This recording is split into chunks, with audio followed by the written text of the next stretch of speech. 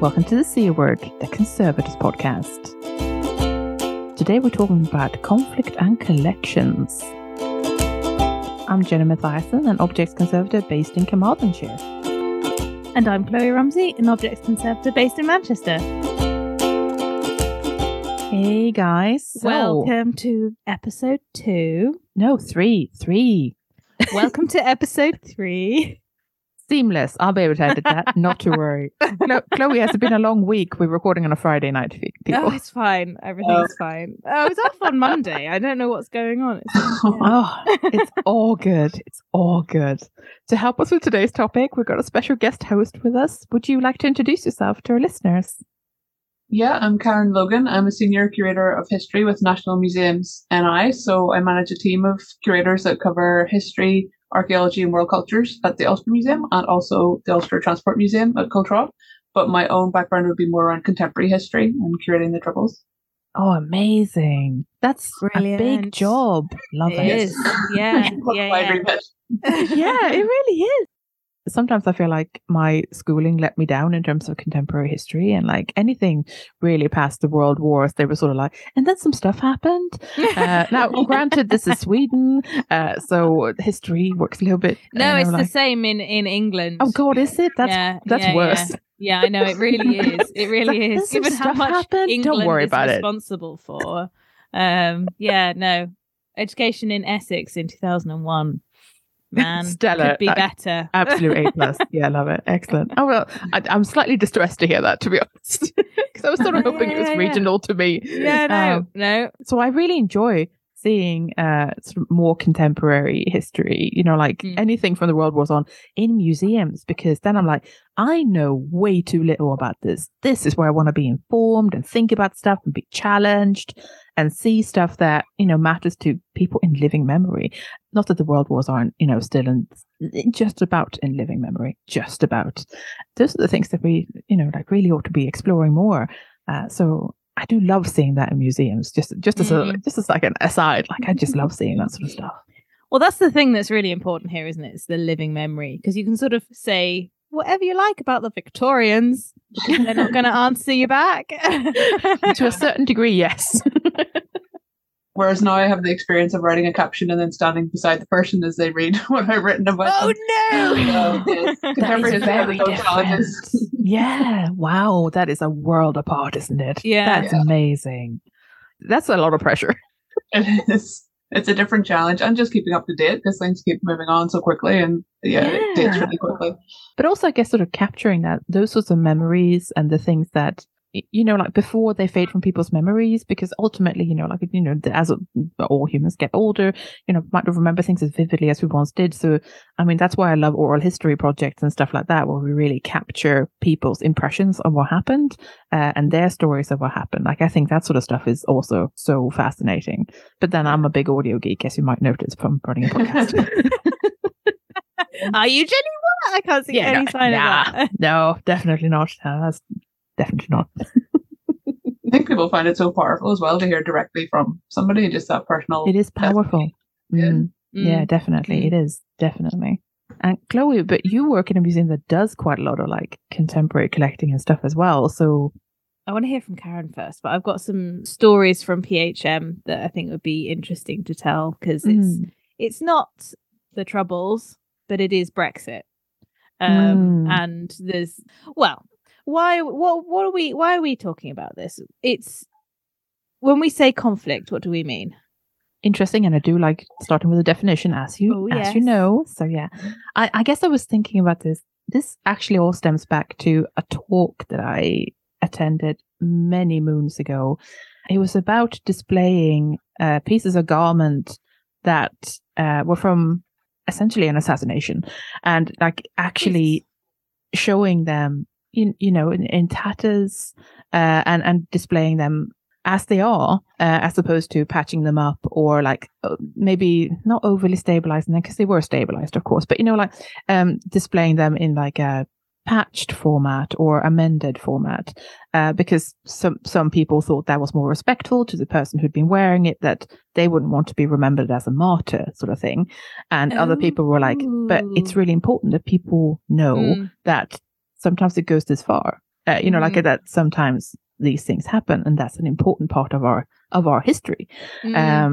To my shame, I cannot remember where in the world this was. It was not in a European country, but it was a really interesting talk, and it just made me think of the sorts of decisions you have to make about collections when the stakes are of that sort. Like it's very different from something from way back in the day, or someone's cat messed this up by accident. Yeah, but I know we make these sorts of decisions all the time, really, because we always decide on how far we clean something, or what's an important part of the story. But it just felt so extreme. Like no one had told me that these could be the stakes sometimes, and that also the emotions that could be involved from the public, because there's never one side to a story. There are always different parties involved in everything, and the people had a lot of feelings.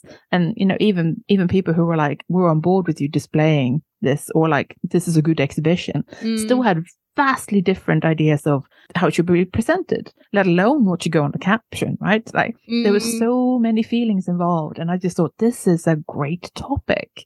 There will be many examples of this around us, the things that are maybe contentious, or that are fresh in people's memories, or that stir up a lot of emotions. And I think they are really genuinely so important. And ultimately, sort of what art is in some ways, is something that stirs up emotion. And sometimes that sort of can be seen even in the social history side of things. That is something that makes you feel something. And that can be annoyance, or why is this here? Or it can be, I resonate with this, or it can be, I remember this. Like there are so many responses you can have. I guess that's it. That's the core of this topic, is sort of that. I thought that was so fascinating. Like, yeah, like I feel like that wasn't necessarily taught to us at the workbench. That sometimes. No, but the example that is interestingly, the example that was taught to us was along the lines of, do you wash Nelson's jacket?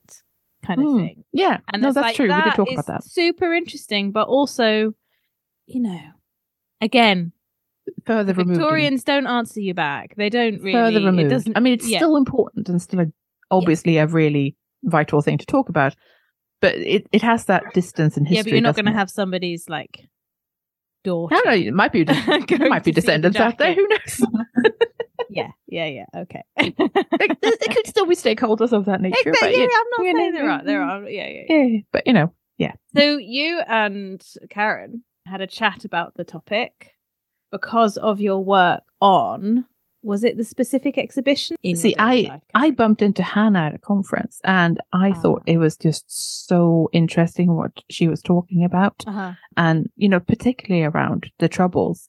And I'm going to ask, just for our international listeners, just for like a quick blurb about what the Troubles are, because I recognize that we have listeners all over the world, and they might not be familiar. But I found that so interesting, the way that she was talking about that. So Hannah put me in touch with Karen, and here we are, and talking about this. So that's sort of how that bit started.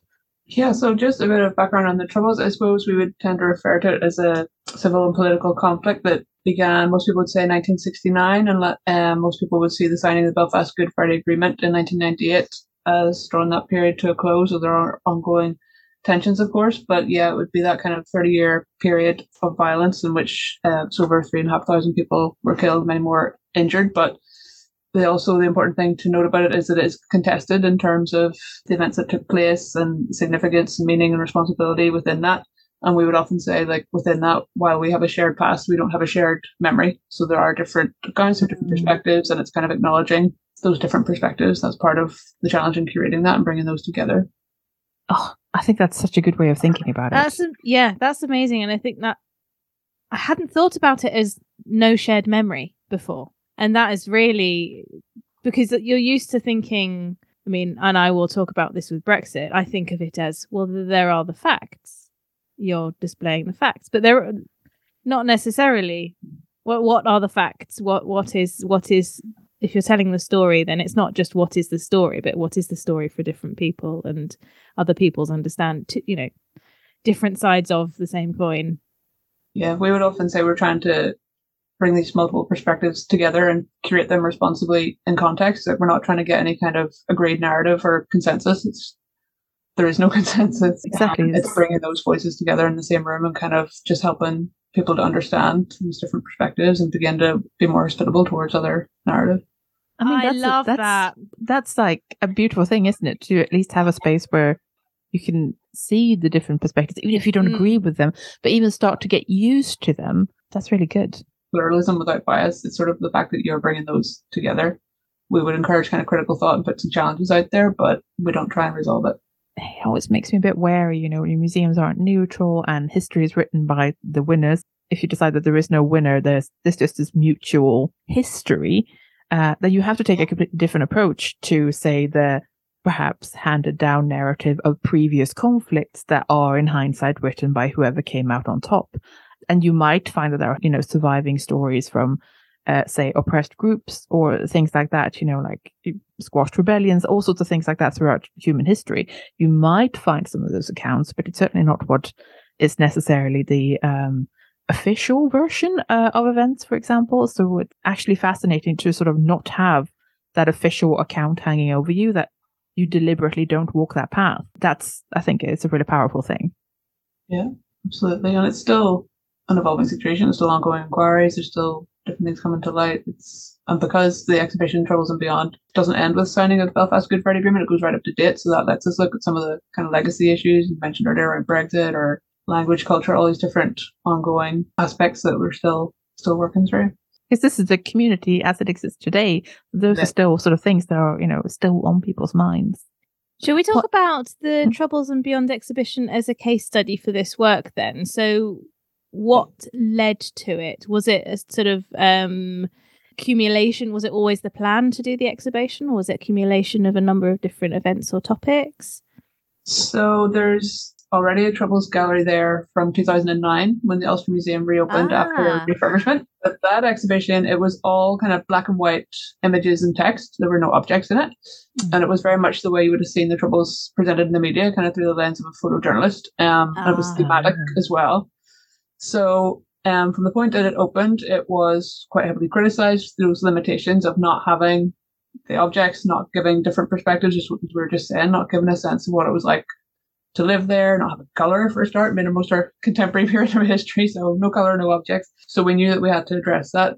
International visitors were actually a bit more positive. I think just maybe for them it was quite a sort of factual account, maybe more what they were used to seeing in the media, but definitely criticism from local audiences. So we knew had to address that. So and actually the process kind of began with colleagues of mine in art. So there were a couple of art exhibitions, Art of the Troubles and Silent Testimony, that came around 2014, 2015. And the response to that kind of showed us how much there was a need for history to do more to address this in the permanent galleries. So we applied to National Library Heritage Fund as part of their Collecting Cultures programme for the Collecting Troubles and Beyond project. So the exhibition was kind of born out of that project and the collection development and research engagement that came through that.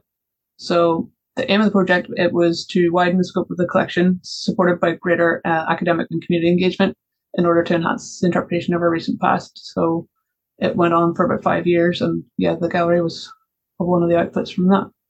So what did the Collecting Cultures is also a project that my museum project or event or funding body or whatever that my museum benefited from, I think in 2018, specifically on the centenary for the women's vote. So who funded this? It was NHLF, wasn't it? Yeah. Oh yeah. Okay, so it was NHLF. Okay. Yeah. So it was. Am I right in thinking it's in financial encouragement to collect on a specific topic? Yes, I'm not a funding person, so I'm bad at this. Yeah, we want to develop in a particular area of the collection. Yeah. For us, so it was just making that more representative and better able to represent this sort of complex period of history and more up to date. We already had quite a strong political collection, but it was making it also more inclusive in terms of social cultural history and more up to date as well. So that was an important aspect to it. And then we also built into the project not only the Troubles and Beyond exhibition, but other kind of temporary and touring exhibitions that helped and the engagement around that, and public engagement as well in terms of events and programming, and just having some of those conversations like we were just saying about, you know, difficult objects. We had seminars around that. Like, is there anything we shouldn't include? If we are going to include, how do we present that? We had workshops and seminars around diverse voices, and just that what we're saying about bringing these different perspectives together in the one room. How do you do that responsibly? So there was a lot of kind of engagement and just encouraging dialogue, and just saying to people that we're working on this, please get involved, please come forward with your own objects and stories. So we viewed it very much as a process, and a really open process. It wasn't to say, right, we've got this funding, we're going to close the gallery, reopen, and that's it, we're done. It was a really open process, and still is. The gallery's now been open just 5 years this week, and we're still making changes. Happy birthday. Yeah, happy birthday. So, we're still making changes and planning some more in the next couple of months. And it was designed to be able to respond to feedback and be quite a dynamic space. So, brilliant. Were there things that people thought shouldn't be included in terms of objects, I guess, more than stories? Although either, actually, what was the sort of feedback that you got from people? We just had those conversations around the more difficult objects and came to the conclusion there wasn't anything necessarily we wouldn't include, but it was just back that point of how were you going to present it. And in some cases, we maybe had like an additional piece of text, or we put it in a certain way in terms of how we presented and interpreted it. So things like, for example, some of the weapons, or we had like a car bomb, and we were looking at different types of sort of IEDs, and some of them it sort of showed the workings, like the wiring inside. Like there's a coffee jar bomb where you could see, and we were sort of having conversations around, do you want to present that to people? Like you can see how this thing is made. So it was conversations like that. We had lots of those kind of conversations about that line as well, in terms of whether you include any more graphic content or not. And some people sort of spoke about, communicating the horror. But I was always an advocate for, I want people to stay within that space. I don't want to make it so graphic or uncomfortable that people will leave. That people want to run away from it, yeah, exactly. There is something about the immersion of, you want to tread that line, don't you, between communicating the horror, as you put it, and... But you also don't want to give people PTSD. Not getting the horror in. Exactly. Yeah. There's a responsibility in that too. Yeah, exactly. Yeah. That can be a really tricky balance. I remember going to a good talk. I want to say it was a police or justice museum. Oh, if you're listening to this, I'm so sorry that I can't remember exactly what it was, but please write in and tell me.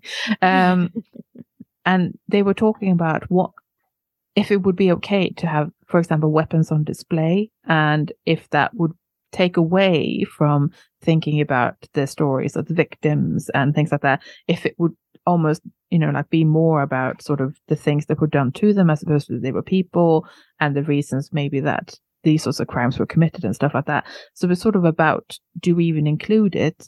Because people expect it maybe, but that doesn't mean that we should do that. And I thought these were really interesting, again, sort of conflict adjacent questions, where it's sort of about, well, what is it that we want to be showing? What is it we want to be telling people? And just because we have this, we may not want to put it on display. And if we do, we'll have to really think about how we actually do it. What sort of objects did you collect during this time in the process of developing the exhibition? Yes, so there were different kind of approaches to the collection development. So we had that open call where we just went out to people on the radio and press and everything and saying, come forward with your objects and stories. So there were some quite personal items that came through that. Some were on loan, some were donations. Then we kind of targeted particular gaps that we'd identified in the collection. So we maybe made some sort of purchases of things that we were keen to acquire and areas we were keen to develop. So some things as well around like LGBT history, for example, we knew we needed to develop that collection. So we approached different organizations, and just even through word of mouth and kind of the relationships that we built, that kind of grew really naturally and really successfully in this kind of network where people were working with us. Queerspace in Belfast was an example, and they donated part of their archive, and then working with them and them recommending to others, the Ulster Museum's interested, they're collecting this material, give Karen a call. It was kind of spread really naturally and developed really well. And we're actually about to host Out in the Past LGBT History Festival again this year, and I'm really glad to be a partner in that. So it was things like that, trying to encourage people to come forward and just put in that message out there that we were interested in representing people's stories. Because I think particularly with contemporary collecting, some people were sort of, you wouldn't be interested in that, or because it's maybe quite a common or simple object. Like, that doesn't go in a museum. That's just something that's like in my cupboard. And we get that all the time. Yeah. So it was having those conversations with people to say, look, this is really important. And all kinds of things came forward. There was a wreath that a gentleman had kept. He had laid it in a skillen. He was part of the Boys Brigade. and he was bringing this to lay at Enniskillen, and the bomb went off. He kept it. So there were things like that had a sort of direct connection to the conflict. There were other things, sort of ex-service, ex-prisoners, all kinds of people coming forward, and some just more general around kind of the social history. Jimmy Ellis's widow, the actor James Ellis, came forward with an archive of objects relating to his life and career, which is fantastic, really big collection. So there were other kind of social, sporting things as well, and concert tickets, all kinds of things like that, as well as things relating more specifically to the Troubles. Are you collecting still on what's happening to this day? Yes, absolutely. Yep. And we still have that call in the text within the exhibition. It says, you know, if you feel something's missing or if you have your own object stories you want to come forward, and people still do. And we are still actively collecting and contemporary collecting around just ongoing, like even the pandemic and COVID-19. We have a display on that. We work with a group partnership with Eastside Partnership and East Belfast Community Group. And they kind of collected objects relating to their experiences of the lockdown and the pandemic. And together we developed this display that is called Pandemics Past and Present. So it looks at, COVID-19, but also goes back to things like tuberculosis and Spanish flu, using objects from our own collection. So there's sort of activity like that that's ongoing that kind of is helping people represent and explore their experience of the pandemic. And do you collect, because you do collect like a lot of contemporary collecting at your museum, Chloe? Does that resonate with you, that you were like getting things that people think museums would never want? Because I feel like that's always how it is with modern stuff. Yeah, it really is. And I think that I've got some conservation stuff to say as well about that. Protest is in, right? True. It is in museums. And I don't really know when it started, but I think it's at least in the last 4 years, at least, maybe longer. So I think people are used to, do you want this placard? Do you want these protest photos? Do you want this protest song?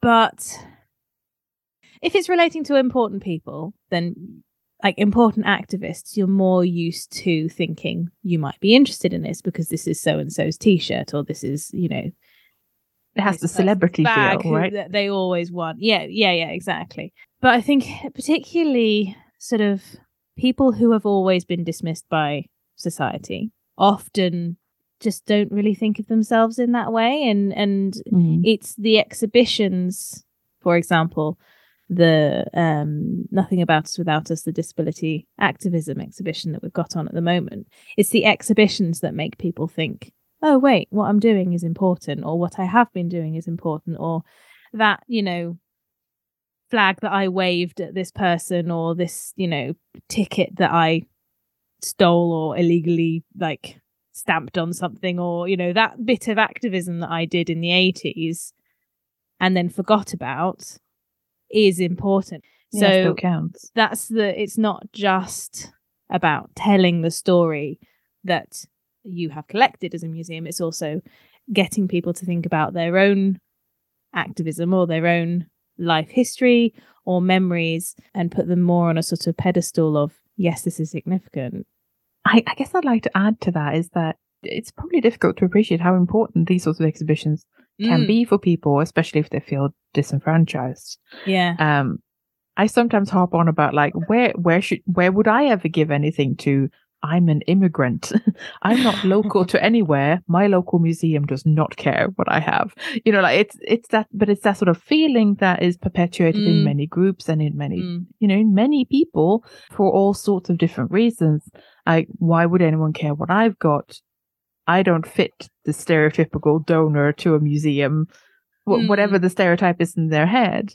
I'm not a rich white person who owns loads of art. Why would anyone care what I do? My ancestors sort of in this picture, something. Do you want it?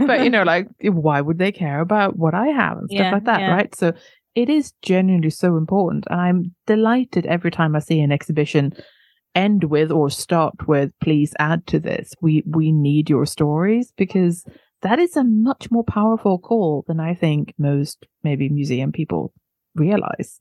I don't think you understand how powerful that can be. Your piece of history also matters. It's also history, part of it. Well, yeah, it's part of the tapestry. But it means so much to people then when they are included and they see their place within that. Exactly. Our exhibition opened. We didn't have a launch as such, but we spent time after it opened sort of inviting all the people that had contributed to come and see the finished exhibition, to see how their contribution had been used. And that was really important, to take that time at sort of individual level and kind of walk people through, show them, have a cup of tea, go through. It's really important, especially for an exhibition on something like the Troubles, to see where their part of the story fits into what we're trying to do in that kind of bigger picture. Yeah, exactly. Something I've been thinking about recently in terms of how best to try and capture and represent all those people's stories and experiences. Because, you have the object and you have the caption stuff, but when you're trying to explain it to somebody, or if I'm going around showing somebody the exhibition, I'm aware of all that kind of backstory because I've met the person, I know them, I've spent a lot of time with them. And it's like, how do I kind of bring that forward for people to see all these kind of people that are in my head that I have had all that interaction with and all those conversations with, and to really kind of bring them forward, that people get the sense of that. Yeah. Have you found that your audience differs from your traditional museum going audience for this gallery, for this exhibition? Yeah, we found the research we did after it opened that we were finding a lot of first-time visitors, people coming maybe specifically to see that, more international and also younger profile. So that's what we kind of found at the start, which is interesting. And we still kind of record that kind of information and take feedback as well. And we're sort of working on how best to analyze that and almost trying to code the feedback as well in terms of like emotional responses and kind of digging into what is coming through in those feedback forms. But yeah, in terms of the profile, younger, more international, more first-time visitors. Oh, brilliant. I think we've sort of found that as well with the Nothing About Us Without Us exhibition, and people have sort of people who have been involved have brought their friends along, and I had to drag them to the museum sort of thing, and then they loved it kind of thing. So it just interests me that the sort of you've got your traditional museum visitors and then people that we sort of historically, without knowing it, have excluded from museums. It's really interesting. Yeah, and also interesting in this exhibition, more families than you would have seen in the previous exhibition that I was talking about, that was all black and white images and text. Definitely more families, more kind of intergenerational conversations going on, which is great. Actually, that was one of the things that was suggested in the feedback, whether we could have like a different level of interpretation for kids and young ones, because it's quite difficult, I think, for sometimes parents or grandparents getting asked difficult questions and how do they kind of explain this history. So yeah. As I mentioned earlier, that the experience that I'm bringing to this episode is not really happened yet.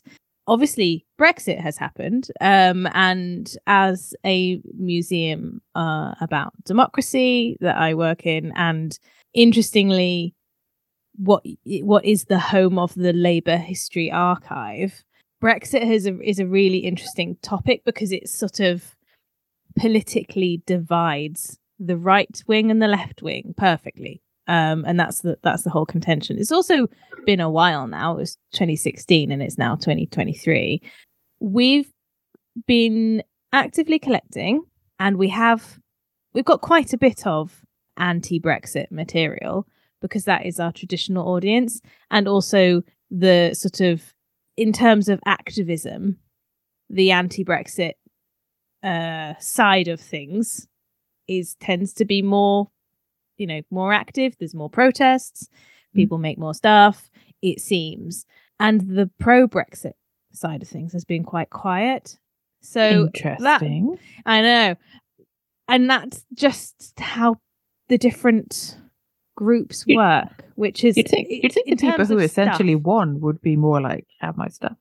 But well, that's the thing. You've got when you saw the People's Vote marches, hundreds of thousands of people, and the pro-Brexit marches were like, I suppose. I guess there was more of people walking up and down, and it's sort of clearly the voting says there at least were equal parts in 2016. And so that interests me from a materials point of view, like as a conservator, as people working to put an exhibition together. How do you get mainly one side? Yeah, exactly. And if there is no, obviously You've got all sorts of like newspapers and flyers. Yeah, you get like newspaper. I guess you must have like leaflets and stuff where they were like, yeah.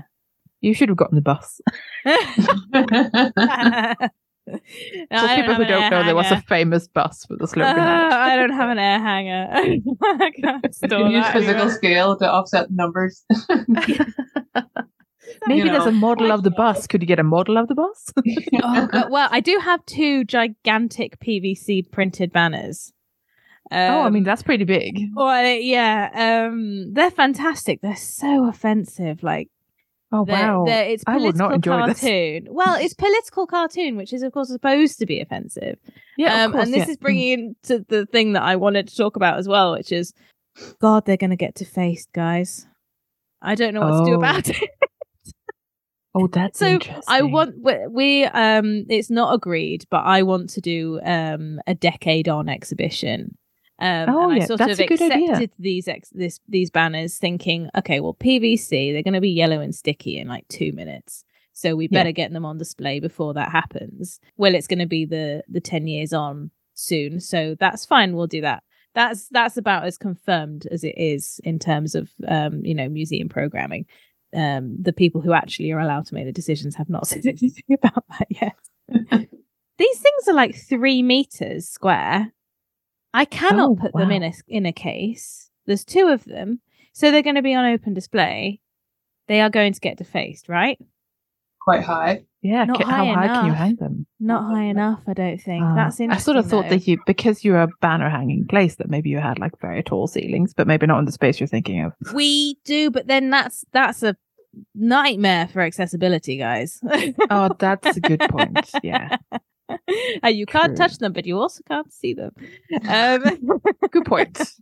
You might have to have like a little replica further down. Yeah. You can deface this one. But honestly, I think that generally would be fine. It's a space that leaves room for a reaction. Is maybe where I'm going with it. Yeah, leaves room for a reaction. I like that.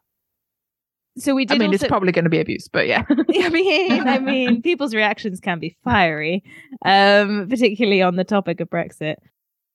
Karen, have you had any problems along those lines in your gallery, and I'm talking about the temporary exhibitions as well and the traveling stuff.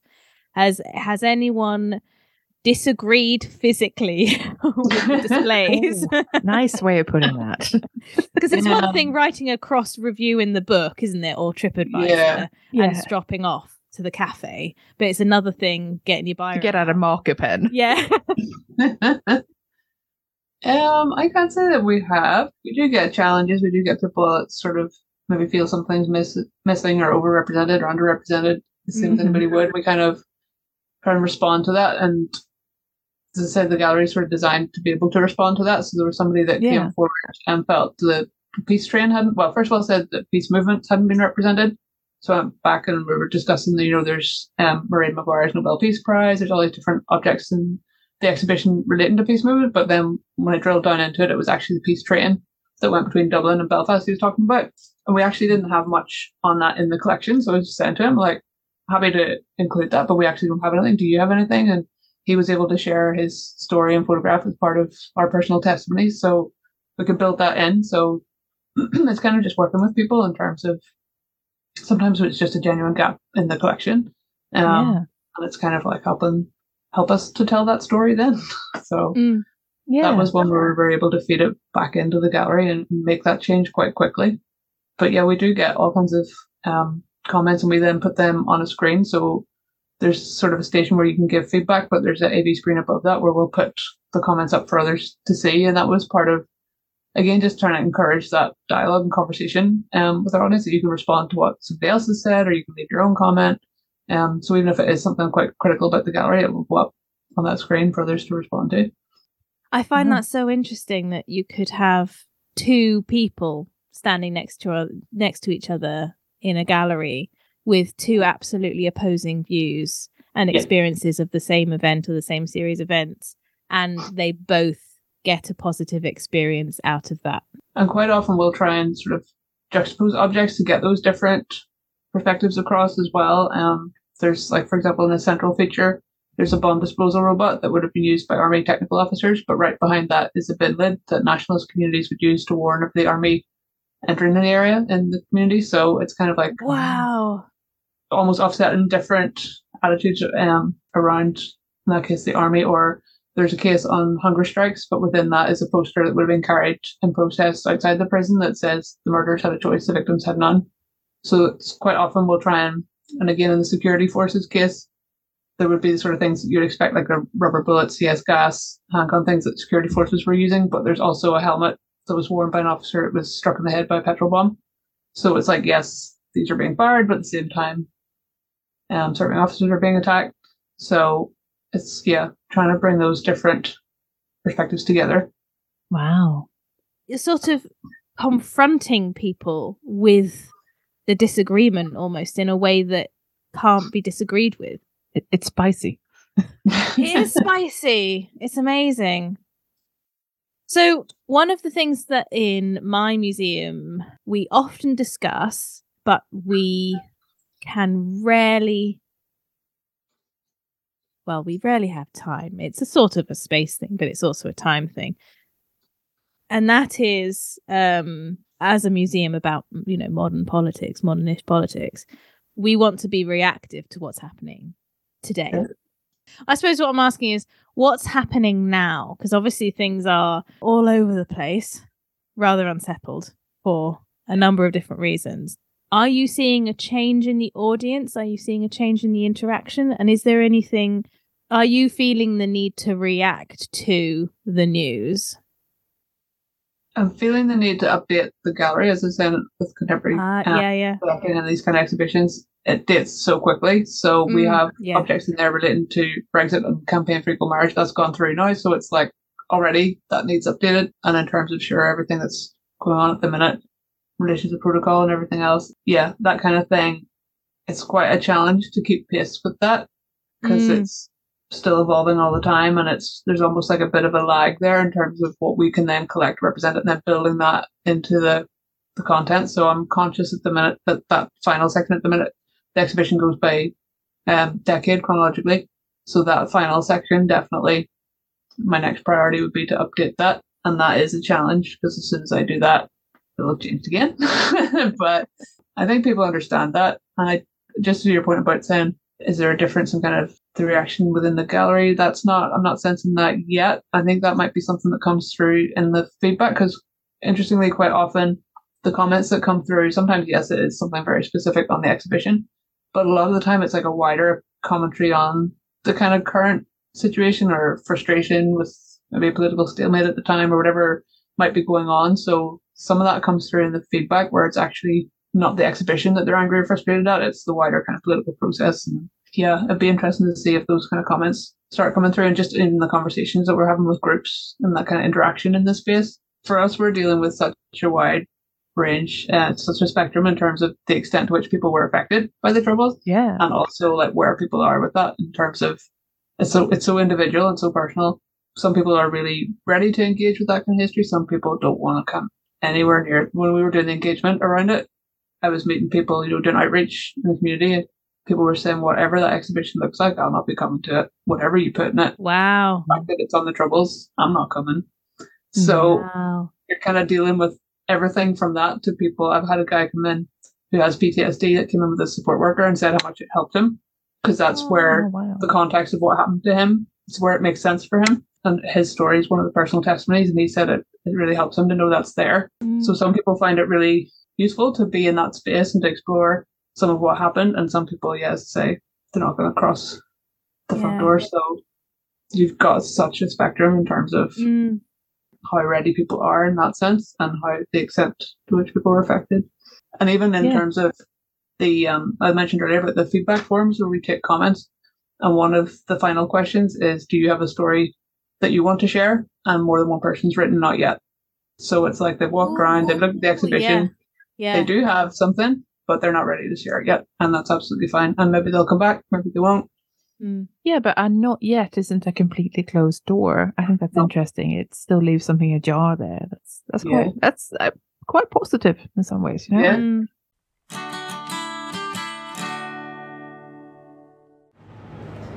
So I don't know where this would fit in any episode, but I'm in Cairo and I've just gone into the National Museum of Egyptian Civilization, and it's a new museum. It's not the new museum, and I just wanted to record something because it's just an immediately magnificent experience and space. So I believe at the moment it's just one room with underneath stairs going down where the royal mummies are, and they are sitting directly underneath an inverted pyramid, which is just really, really beautifully done. And they're labelled the royal mummies in 2 languages, so it's not one of these like surprise things. And there's a sort of, there's a weird light show kind of arena situation just before you get to them, but I'll go down there in a bit and see what that's like. So it's one big room with that at the centre of it, and some 2 huge textile pieces to my left and large cases. The light levels are beautiful. Some open display stone, mosaic, and I'm just blown away, actually, to be honest. I kind of want to cry. I don't know why. It's just gorgeous. It's absolutely gorgeous. And there's naturally, first case is some rather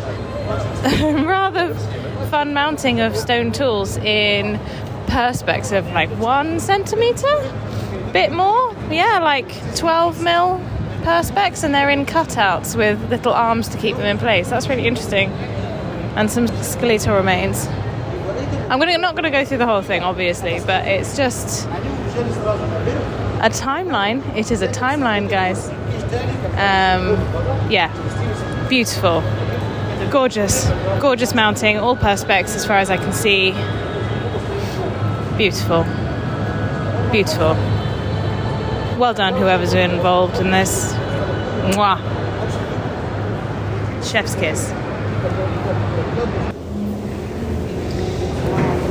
So I've gone down into the royal mummies display area, and they've set it up as though it's a tomb, so everything is black marble, and you're funneled around and you're not allowed to take photos or touch or any of the things.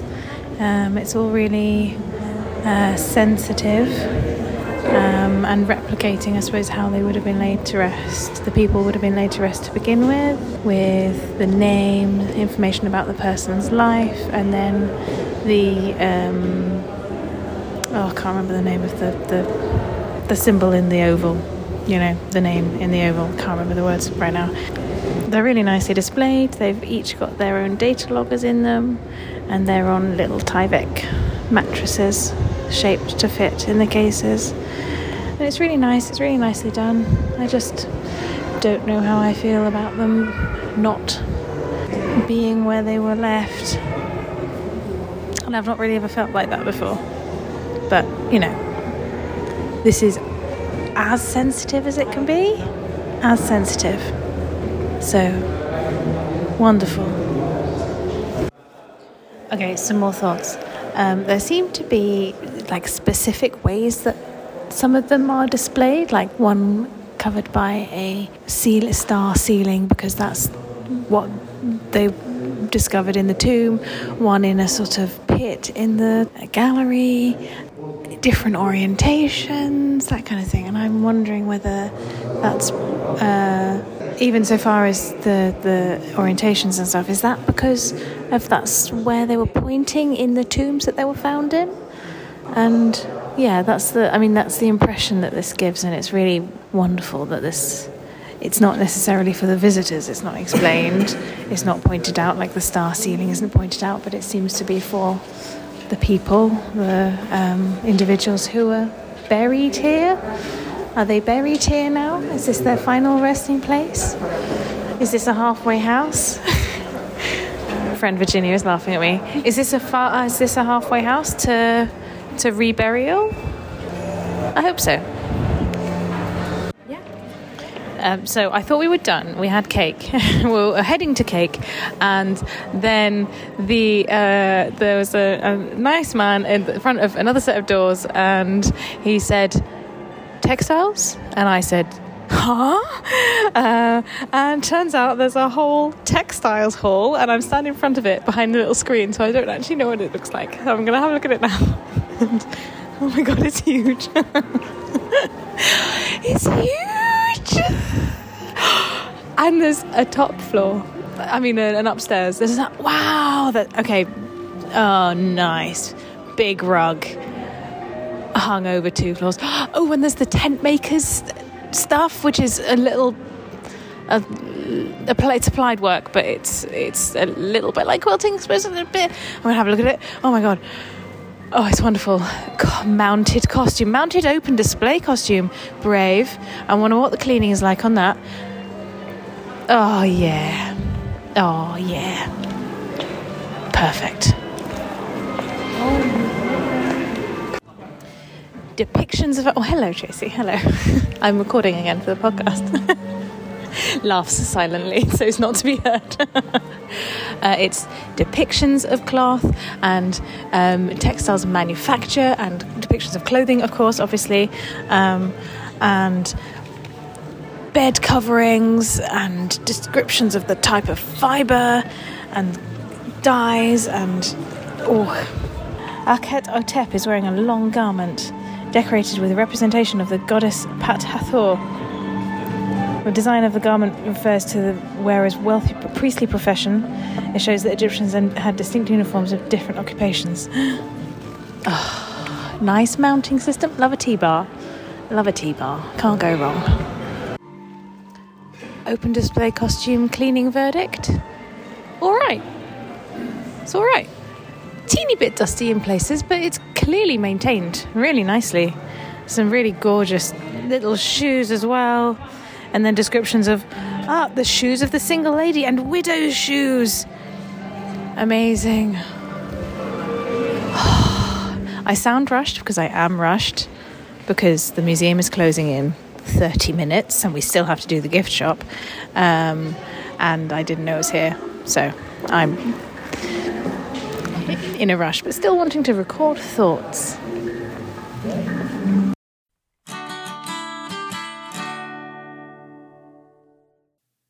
Hey guys, Jenny here.